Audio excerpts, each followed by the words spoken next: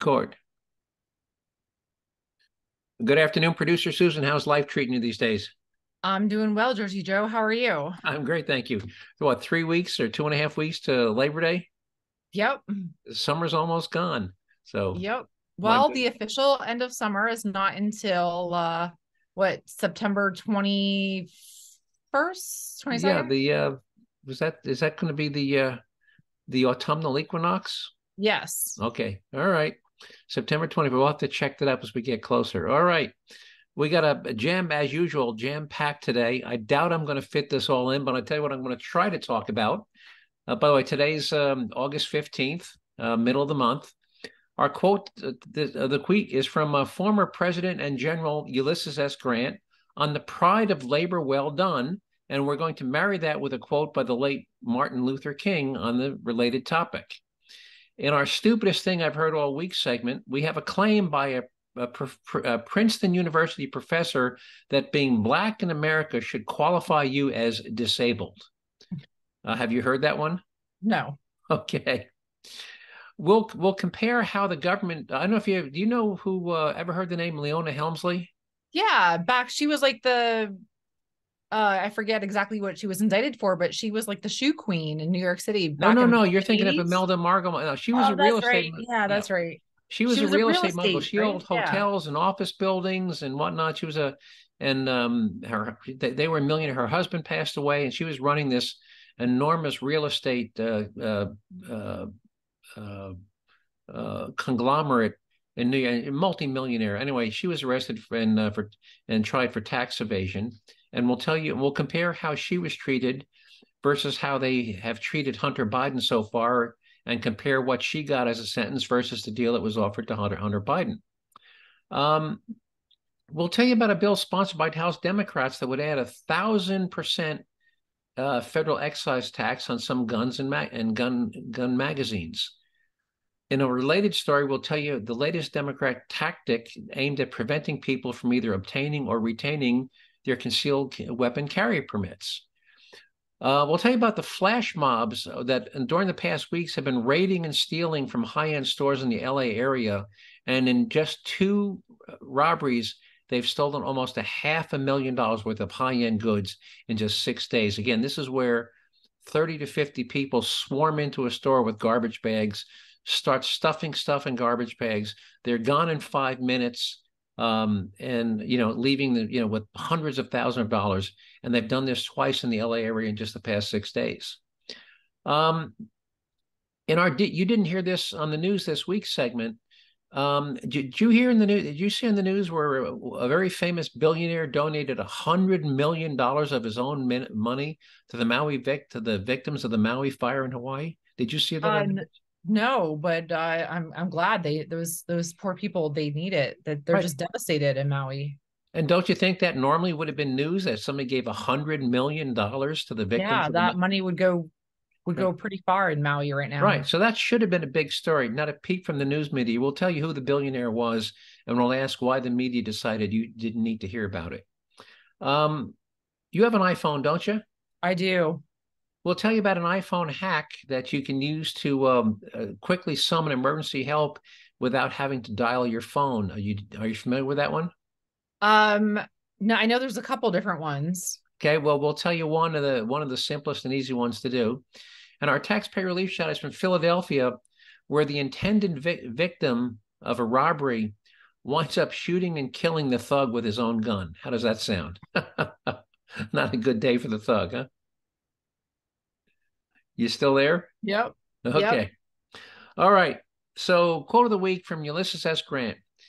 And he said, and again, I'm going to marry this was a quote from the late Martin Luther King. And Ulysses S. Grant said, labor disgraces no man, but you occasionally find men who disgrace labor. So any reaction to that? True. True. You've ever seen people who are just do such a poor job, or so it's clear they don't want to do the work, they do a Mhm. crappy job that I mean, I'm embarrassed. You ever see somebody and or you ever work with somebody and you're literally embarrassed by how badly and carelessly they're doing the work they're supposed to Yep. do? Yep. Okay. Well, let's go back to Martin Luther King, who I believe was assassinated in 1968. But he said This was his famous street sweeper speech. Have you ever heard that one? I don't believe I've heard that particular speech. Okay. Well, here he talks about the pride of doing your job well done. And what Martin Luther King said in that famous speech, he said, if a man is called on to be a street sweeper, he should sweep streets even as Michelangelo painted, or as Beethoven composed music, or as Shakespeare wrote poetry. He should sweep streets so well that all the hosts of heaven and earth will pause to say, here lived a great street sweeper who did his job well. Wasn't that just a great Yeah. perspective on taking pride in your work? Yeah. So we actually kind of had two quotes of the week. One was from Ulysses S. Grant, and the other MLK. But again, no matter what your job, you should take pride in doing it well. Mm-hmm. And by the way, I recognize when people do, no matter how ugly, nasty, you would think not a great accomplishment, I always recognize jobs well done. Someday I'll tell you the story about a young 16-year-old black kid I hired to help unload hay. He'd never done it before. And it's a grueling, dirty, messy job. And when that kid got done stacking hay in my barn, I went out of my way to let him know that I really appreciated and recognized how hard he worked and how much effort he put into doing that job correctly, even though it was his first time. All right. And the stupidest thing I've heard all week, the winner is a Princeton University class curriculum slated for the upcoming fall semester that claims, and this is in the course outline, that Black people should be considered disabled due to the purported systemic racism they face. And that's according to information that's published in the course description. The class is taught by a professor who specializes in women, gender, and sexuality studies, and her name is Satella Larson, and she's featured in a book called Permission to Maim. The book argues that Black people, along with other groups, the author, and the author of that book is Jasper Poor, deemed to be oppressed by systemic racism and can be considered disabled since the supposed structures in place limit their, quote, agency in society. This is basically saying, hey, the odds are stacked against you. You can't succeed. You're oppressed. Give up now because you can't succeed because society is stacked against you. I think that personally, I think that's insulting to all the successful Black people out there. Any reaction to that? I agree. And also to a school as prominent as Princeton. As Princeton. By the way, this thing about systemic racism, how do you define that? I mean, I don't think we're always going to have bigots. We're always going to have racists. Mm-hmm. But at what point, there's 325 million people in this country. At what point, and assuming that out of those 325, there'll always be some percentage, 10%, 5%, 2%, 3%. At what point does the percentage become so small that it's no longer systemic? I have asked this question over and over and over. How do you measure systemic racism? And if you can't measure it, how do you know when it no longer exists? Because let's assume that 50 years from now, there's still 1/3 of 1%, which would be 1 million. There's 1 million racists out of 325 million people. If there's 1 million bigoted racists in this country, are we still a nation where, quote, systemic racism exists? Does 1/3 of 1% qualify as systemic racism? I don't know what that answer is. Well, nobody can tell me. So I'm saying, okay, you keep saying we need to eliminate systemic racism, but you can't tell me how it's measured, and you can't tell me what the threshold is when it ceases to exist. So please stop talking to me about systemic racism if you can't quantify it and tell me when we can overcome it. Because if you're going to fight something, you need to know where the goalposts are.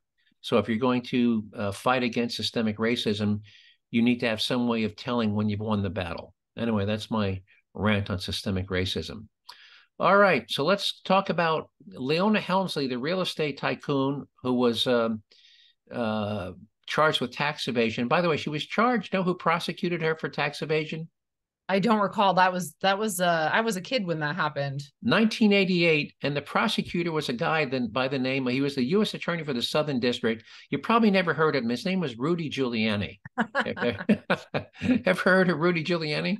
A few times.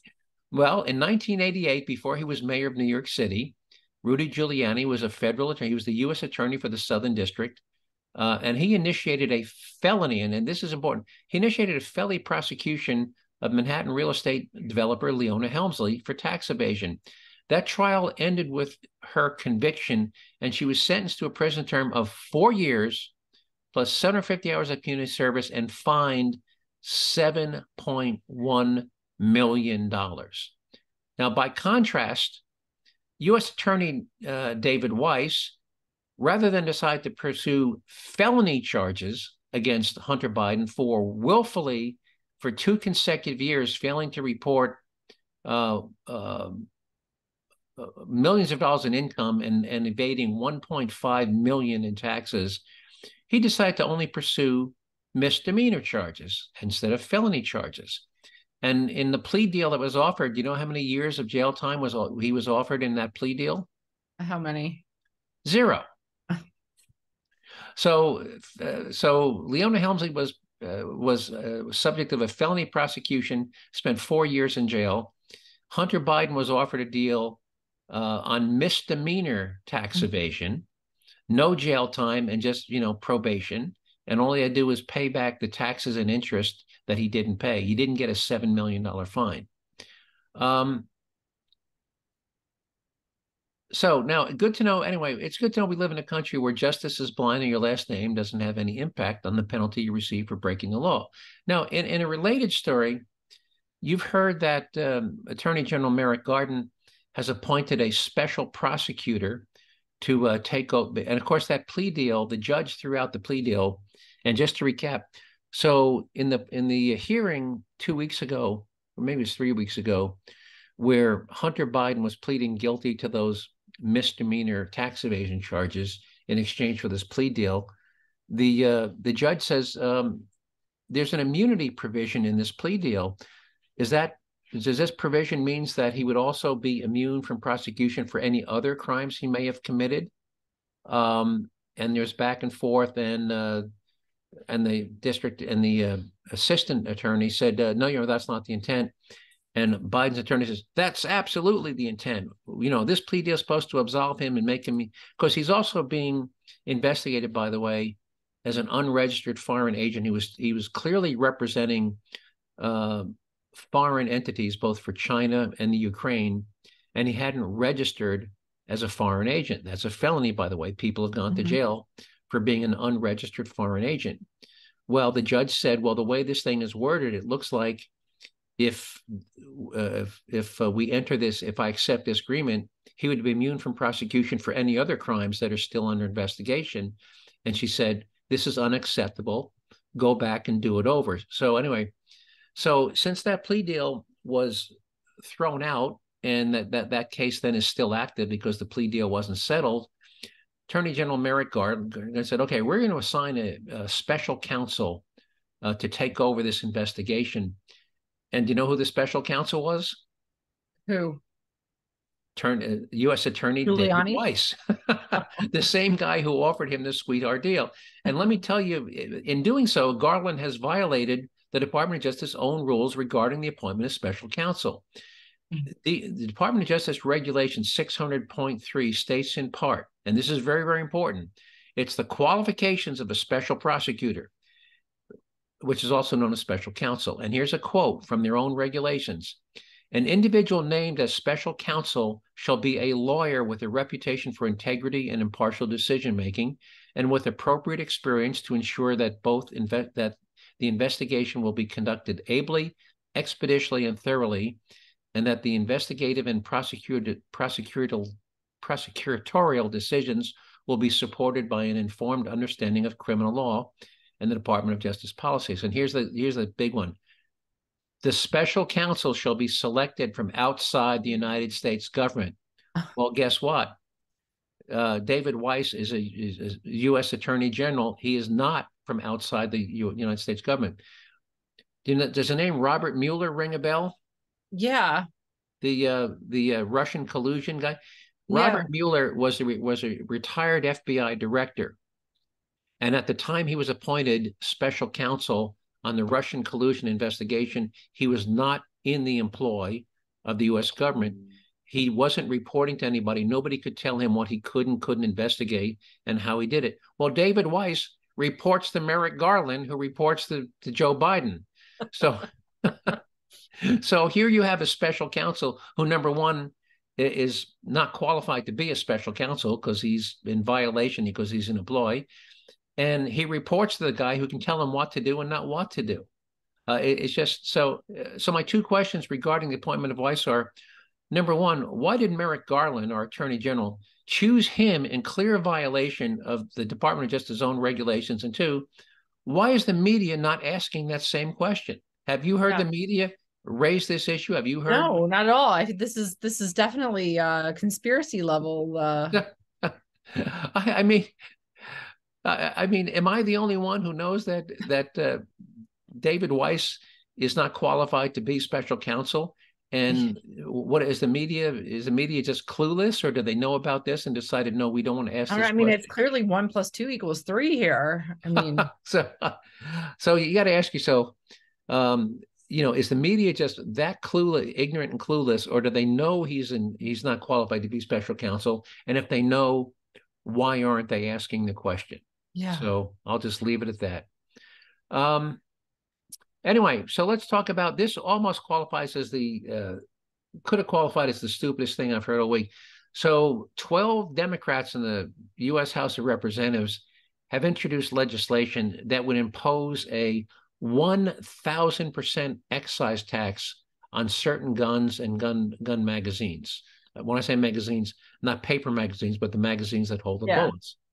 Now, so let's talk about what 1,000% excise tax would be. That means if you were looking to buy a nice rifle for $800, well, 1,000% excise tax on $800 gun would be $8,000 in taxes, which means that $800 gun, when you add in the $8,000, would be $8,800 before you could walk out the door with a gun.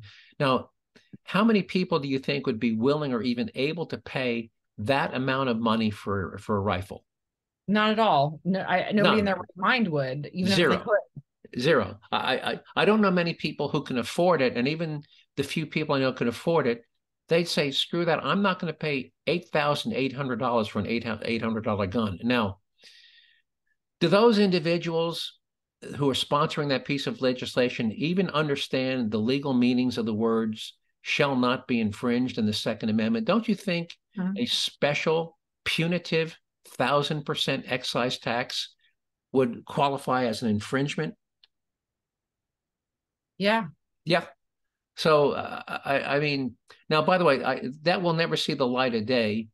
Even if it gets a vote, with the Republicans in controlling the House, it'll never even make it out of the House. But you got to ask yourself, why do they do these things? Are they that stupid that they don't? When they do these things, they're just forcing things to the black market. Well, I mean, it's never going to become law. But you got to ask yourself, they probably knew that this bill would die in the House. But you got to ask yourself, are they that stupid that they don't know that even if the bill passed, it would be struck down about 90 seconds after it passed? Yeah. Somebody would get an injunction and go to the Supreme Court, and the Supreme Court would look at it and say, are you idiots? Are you idiots serious? Do you not understand the meaning of the word shall not be infringed? Because clearly that's an infringement. So that was the latest. And so when people say nobody's trying to take your guns away, well, if they prevent you from buying a gun, that's the same thing as taking your guns. So now, in a related story, in addition to trying to keep people from getting guns, Democrats apparently want to keep people from carrying guns, and I became a victim of this.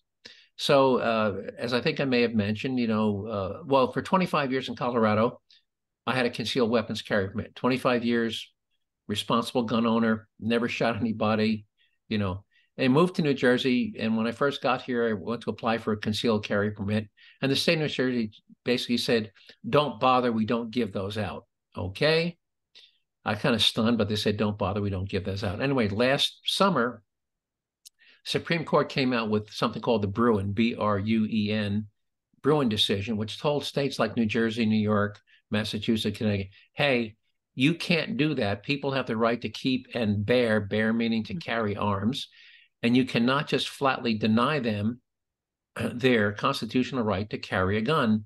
So you need to start issuing concealed carry permits to qualified residents or citizens of your state. Well, the state seized on that qualified and they said, well, okay, if we have to do this, we're going to make it as brutally difficult as possible. We're going to have all sorts of background checks, references, mental health records checks, and we're going to tack on a gun safety course, and we're going to tack on a shooting proficiency test, which, by the way, I think we've already talked. There's currently 26 states where you don't even need a permit, right? We've talked about this. Yep. Yep. So in 26 other states, more than half the states, you don't even need a permit. But the state of New Jersey said, oh, no, if you want a permit, you got to take all these tests and pass these courses. And one was a shooting proficiency test where you had to shoot at targets as far away as 25 yards, which, as we said previously in podcasts, you can only shoot if you are in fear of your life or serious bodily injury. If you're 25 yards away from me, you are no threat to me. Mm-hmm. I'm not going to be shooting at you if you're 25. Now, if you're 4 yards away from me and you've got a knife in your hand, I'm probably going to shoot you. But if you're 25 yards away, there's no reason I'm going to shoot you from 25 yards. Anyway, so I took and passed that ridiculous test last November. 3 months later, they issued me my concealed carry permit. And then 2 weeks ago, I get a notice from my local sheriff department saying, hey, that permit we gave you in February, well, the state attorney general has decided that the old test you took wasn't hard enough. And they've come out with a new test standard. And if you don't take and pass the new test between now and October 1st, your permit's going to be revoked and it's going to be null and void. So I looked at this new test, and what they substituted was the state police qualifying test, which is a ridiculous standard for somebody with a concealed carry permit. The New Jersey State Police, is based upon you're a cop, you're under fire from somebody with a rifle. It has you shooting one-handed from a kneeling position. It assumes you've been wounded in your right shoulder and you have to shoot with your left hand. It has you doing a quick draw. It has you reloading, changing magazines. And by the way, so changing magazine is when you've shot so many times, you've exhausted all the bullets in your gun, you have to put a fresh magazine in. I don't think I've ever heard in the history of concealed carry where a concealed weapons carry holder has ever fired more than 3 shots. So the mere concept of a concealed weapons carry permit having to fire all 10 rounds in his guns and having to reload is something that has never happened to my knowledge. Yet that's part of the test where you have to fire, eject your magazine, reload a fresh magazine, and continue firing all within 15 seconds. An incredibly tough standard for somebody who's not a police officer. Well, needless to say, I went and took and passed that new test. Oh, you did? Congratulations. Thank you. But here's the thing. It already had cost me more than $150 to pass the previous test. Now I had to take the new test, and you add in the cost of ammunition and travel and fuel. It cost me another $200 to pass this new test. So I've taken 2 shooting proficiency tests in 10 months for a grand total of almost $400. Clearly, Democrats don't want poor people to be able to carry concealed weapons, because if you don't own a car, you can't travel to these shooting ranges, which are not on any public transportation routes. You don't have $400 to blow on taking a test. But that's what I had to go through. And it's clearly nothing more than an attempt by the Democrat politicians to prevent people from either obtaining or retaining a concealed weapons carry permit. Now, there's been some lawsuits filed claiming there's a legal term called arbitrary and capricious, and there's been a lawsuit filed claiming that these new test standards are arbitrary, capricious, and unnecessary. And the lawsuit is seeking an injunction that would prohibit the state from imposing this new test, but I didn't know how long that was going to take. Didn't know if the injunction was going to be issued, or if so, if it was going to happen before October was. So I went and took the test. Anyway, So so let me ask you, I understand that after you did get your original New Jersey permit, you went to, since you travel a lot back and forth to Pennsylvania, you went and got a Pennsylvania test permit. How was that test and how much did that cost you? there was no test, and it took me I applied online and paid my $26. I filled out the form. I submitted the test I submitted the application at 8:30 in the morning, and at 10:30, 2 hours later, same morning, I got an email back saying your permit's been approved. Come in and so we can take your picture and give you your permit. So No no test. test and $26. No test and $26 in 2 hours. In New Jersey, it was 6 months and 8 days. And between the fingerprinting costs, the reference checks, the shooting proficiency test, my permit cost me, it was 6 months and 8 days and cost me about $500 in New Jersey. And New Pennsylvania was 2 hours and $26. Now, in all And fairness, I do think that I think that Pennsylvania may be a little bit lax. yeah, I think there should be at least, A some. gun safety, Yeah. I think there should be some basic proficiency test that you can actually hit a target at, I don't know what you think might be fair, 50 feet. Well, I think 7 yards is 21 feet is typically the same. Hey, beyond 21 feet, the person's not a threat to you. So the typical test would be, I think, shooting at 3 yards, 5 yards, and 7 yards. And that you know how to properly load and unload, and Load and unload, a yes. basic, but Yeah, you had mentioned a gun safety course. I think those are basic right, things you learn in a gun safety course. So I think there should be some level of proficiency right, there. So, right. And I do agree, by the way. In fact, I chastised the state of New Jersey that there was no requirement why they put this shooting proficiency test. There was no requirement to learn about the laws governing use of force. Now, when I took my hunter safety course in New Jersey, it was an online course. It was very well done. It was 10 modules, and they took you through, all the different gun safety thing, hunting gun safety, how to carry a gun, how to load a gun, how to cross a fence with a gun. And at the end of each module, there was a 10-question test. And then at the Mhm. end of the 10 modules, there was a summary test which recaptured a lot of the stuff. I believe the state of New Jersey and all states should make concealed weapons carry permit applicants at least take an online test so they become familiar with the laws regarding the use of force. When and where Mhm. can you and can't you use deadly force? For instance, if you look out your window and somebody's trying to steal your boat, in no state can you go outside and shoot the person because you cannot use deadly force to protect, property. And a lot of people don't know that. Well, he was trying to steal my boat. I shot him. No, if you shot him because he was trying to steal your boat, you just committed a homicide. Mhm. Now, if And you're in the boat, no, if that's you're a in your different boat, that's story. something different. This is different. All right. All right. You want to move on to flash mobs? Yeah. All right. So, we've talked the ones, I think about a month ago, we talked about the one up in San Francisco where I think 26 cars pulled up in front of a Nordstrom's. They stopped their cars in the middle of the street, blocking traffic. They ran into a Nordstrom's with garbage bags. They ran out of the Nordstrom's, within 4 or 5 minutes, jumped into 23 of the 26 cars and fled down the street. And I don't know if you recall, the reason they left 3 cars. They left 3 cars which were stolen behind to block the street to keep the police from following them. Do you remember that story? Vaguely, yeah. Yeah. So again, 50 people run into a Nordstrom's, steal several $100,000 worth of merchandise, and flee in waiting cars, leaving 3 stolen cars behind to block the street. Well, anyway, in a true hold my beer and watch this effort in LA in the past week, there's a video that I'm looking at here that showed a group of about 50 people running into a Nordstrom's with garbage bags and running out with goods estimated to be worth over 100,000. Now, that flash mob on Saturday was the second in Los Angeles County in the last week. On August 8th, a similar robbery, might have even been the same group, they think it might have been the same group, happened in the Yves Saint Laurent store um, in Glendale, which is a suburb of LA, where a massive group ran into the store, grabbed around $300,000 worth of handbags and clothes before getting into cars and waiting for them nearby. And I didn't know this, but you know how much a Yves Saint Laurent handbag can cost? Several $1,000s. Several thousand. You can spend 10 grand on Yves Saint Laurent handbag. Yep. So they stole $300,000 worth of handbags and clothes from a.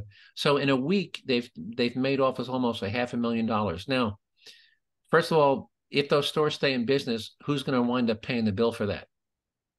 The I consumer. would assume that the store would have insurance, but Well, actually, when corporations have insurance, and I know this, they typically have like $500,000 deductibles. mhm. So, a big corporation like a Nordstrom's, I wouldn't be surprised if they had $500,000 or $1 million. So they simply have to pass that cost on to the consumer. The other thing that'll happen that we've seen in San Francisco is the stores will start to close. They'll say, screw it. We can't stop it. We can't afford to be here. Yeah. We're just going to close. And people are going to say, why are all our stores closing? Which, as we saw in San Francisco, the hotels are closing, the shopping Mhm. malls are closing, the Nordstroms are closing, the Whole Foods are closing, the movie theaters are closing. And I think you could see that happen in LA. All right. Yeah. So let's talk about the story you didn't hear on TV. You know who Jeff Bezos is, right? I do. He is the founder of Amazon. Founder of Amazon. He also owns Whole Foods and he also owns the Washington Post. Well, Mhm. this week he announced that he was donating $100 million of his own money, not company money, his own personal money to the victims of the Maui fire. Good for What I him. I'm found glad. astounding is that not a single network news show other than Fox thought that was a fit to mention that massive act of charity. And it's the biggest, I don't recall a larger charity donation in my lifetime. Can you think of anybody's ever given $100 million in your lifetime? No, I'm not off the top of my head. I can't think of. Yeah. I know we've had several tragedies, over the last 2 decades from September 11th and I know that some celebrities and other billionaires have donated great sums of money, but I'm not sure if any of them compare to that amount. Not, but so I think that was a record-setting donation and not a peep from the media on that $100 million donation. Yeah. And I did do a Google search, by the way, and the only place I could find it was on Fox. Mm. All right, since we're running out of time, let's talk Yep. about iPhone hacks. Yeah. And you can validate. I don't have an iPhone. I've read that you can program your iPhone that if you click 5 times on the power button, click, click, click, click, click, the phone will auto dial whatever you've told it to do, 911, emergency services. Are you familiar with that hack? I did just try it and it did actually pop up and I quickly hit the cancel button. So it does work. It It does does work. work. I just tried it just now, right now, and it works. All right. Well, so what did it try to dial? 911? Yeah. So, well, let me see. Hey, hold on a second. Let me.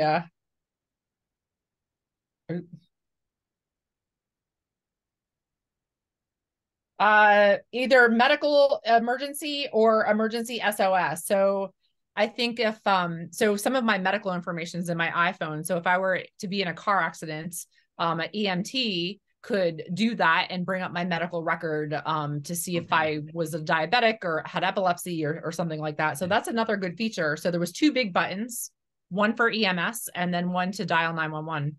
So, all right. So there, all you iPhone users, there's a new hack for you. 5 clicks on your power button. All Yeah. right. All right. How much time we got? Less than 5 minutes. All right. Taxpayer relief shot. I'll play this real quick from the sheriff of Santa Rosa. I'll tell you why we call them taxpayer relief shots. And here we go. Somebody's breaking in your house, you're more than welcome to shoot them in Santa Rosa County. We prefer that you do, actually. Hopefully, you'll save the taxpayers money. All right. And that's why we call them taxpayer relief shot, because when you shoot and kill the thug, you save the taxpayers the cost of a jury trial and sending the guy to prison. So here we have, whoop, I got an ad playing here that I'm going to have to wait for the ad to end. So in Philadelphia, there's a guy at an ATM. He's inside a smoke shop. This is like 1 o'clock in the morning. It's like an all-night smoke shop where you can buy cigarettes and cigars and whatnot.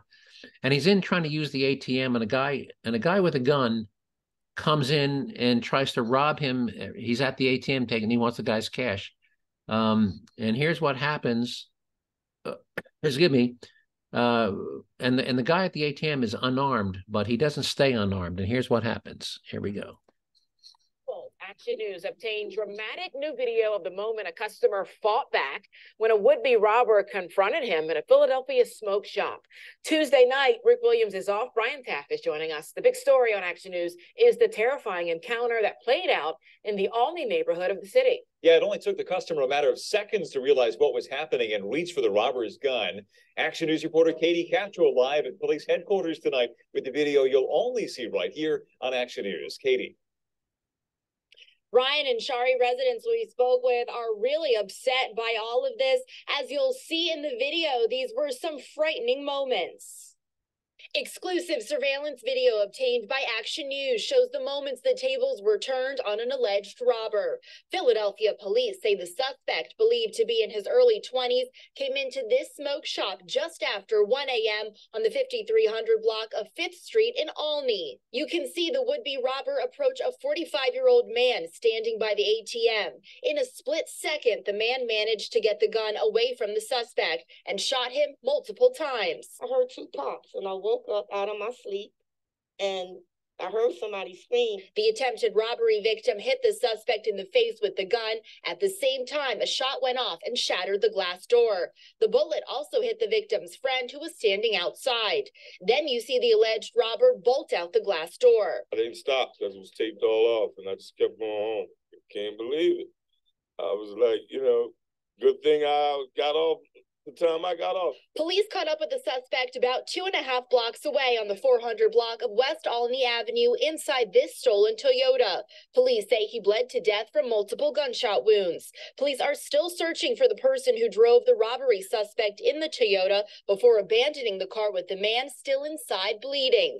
Residents in the neighborhood say they are fed up.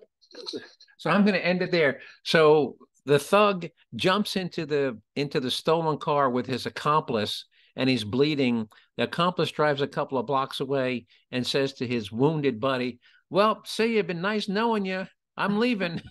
How many times have we seen that? Yeah. So the thugs, but what about you go in to rob a guy, and he whips around and grabs your arm and takes the gun, shoots you with your own gun while you're fighting back. Yeah.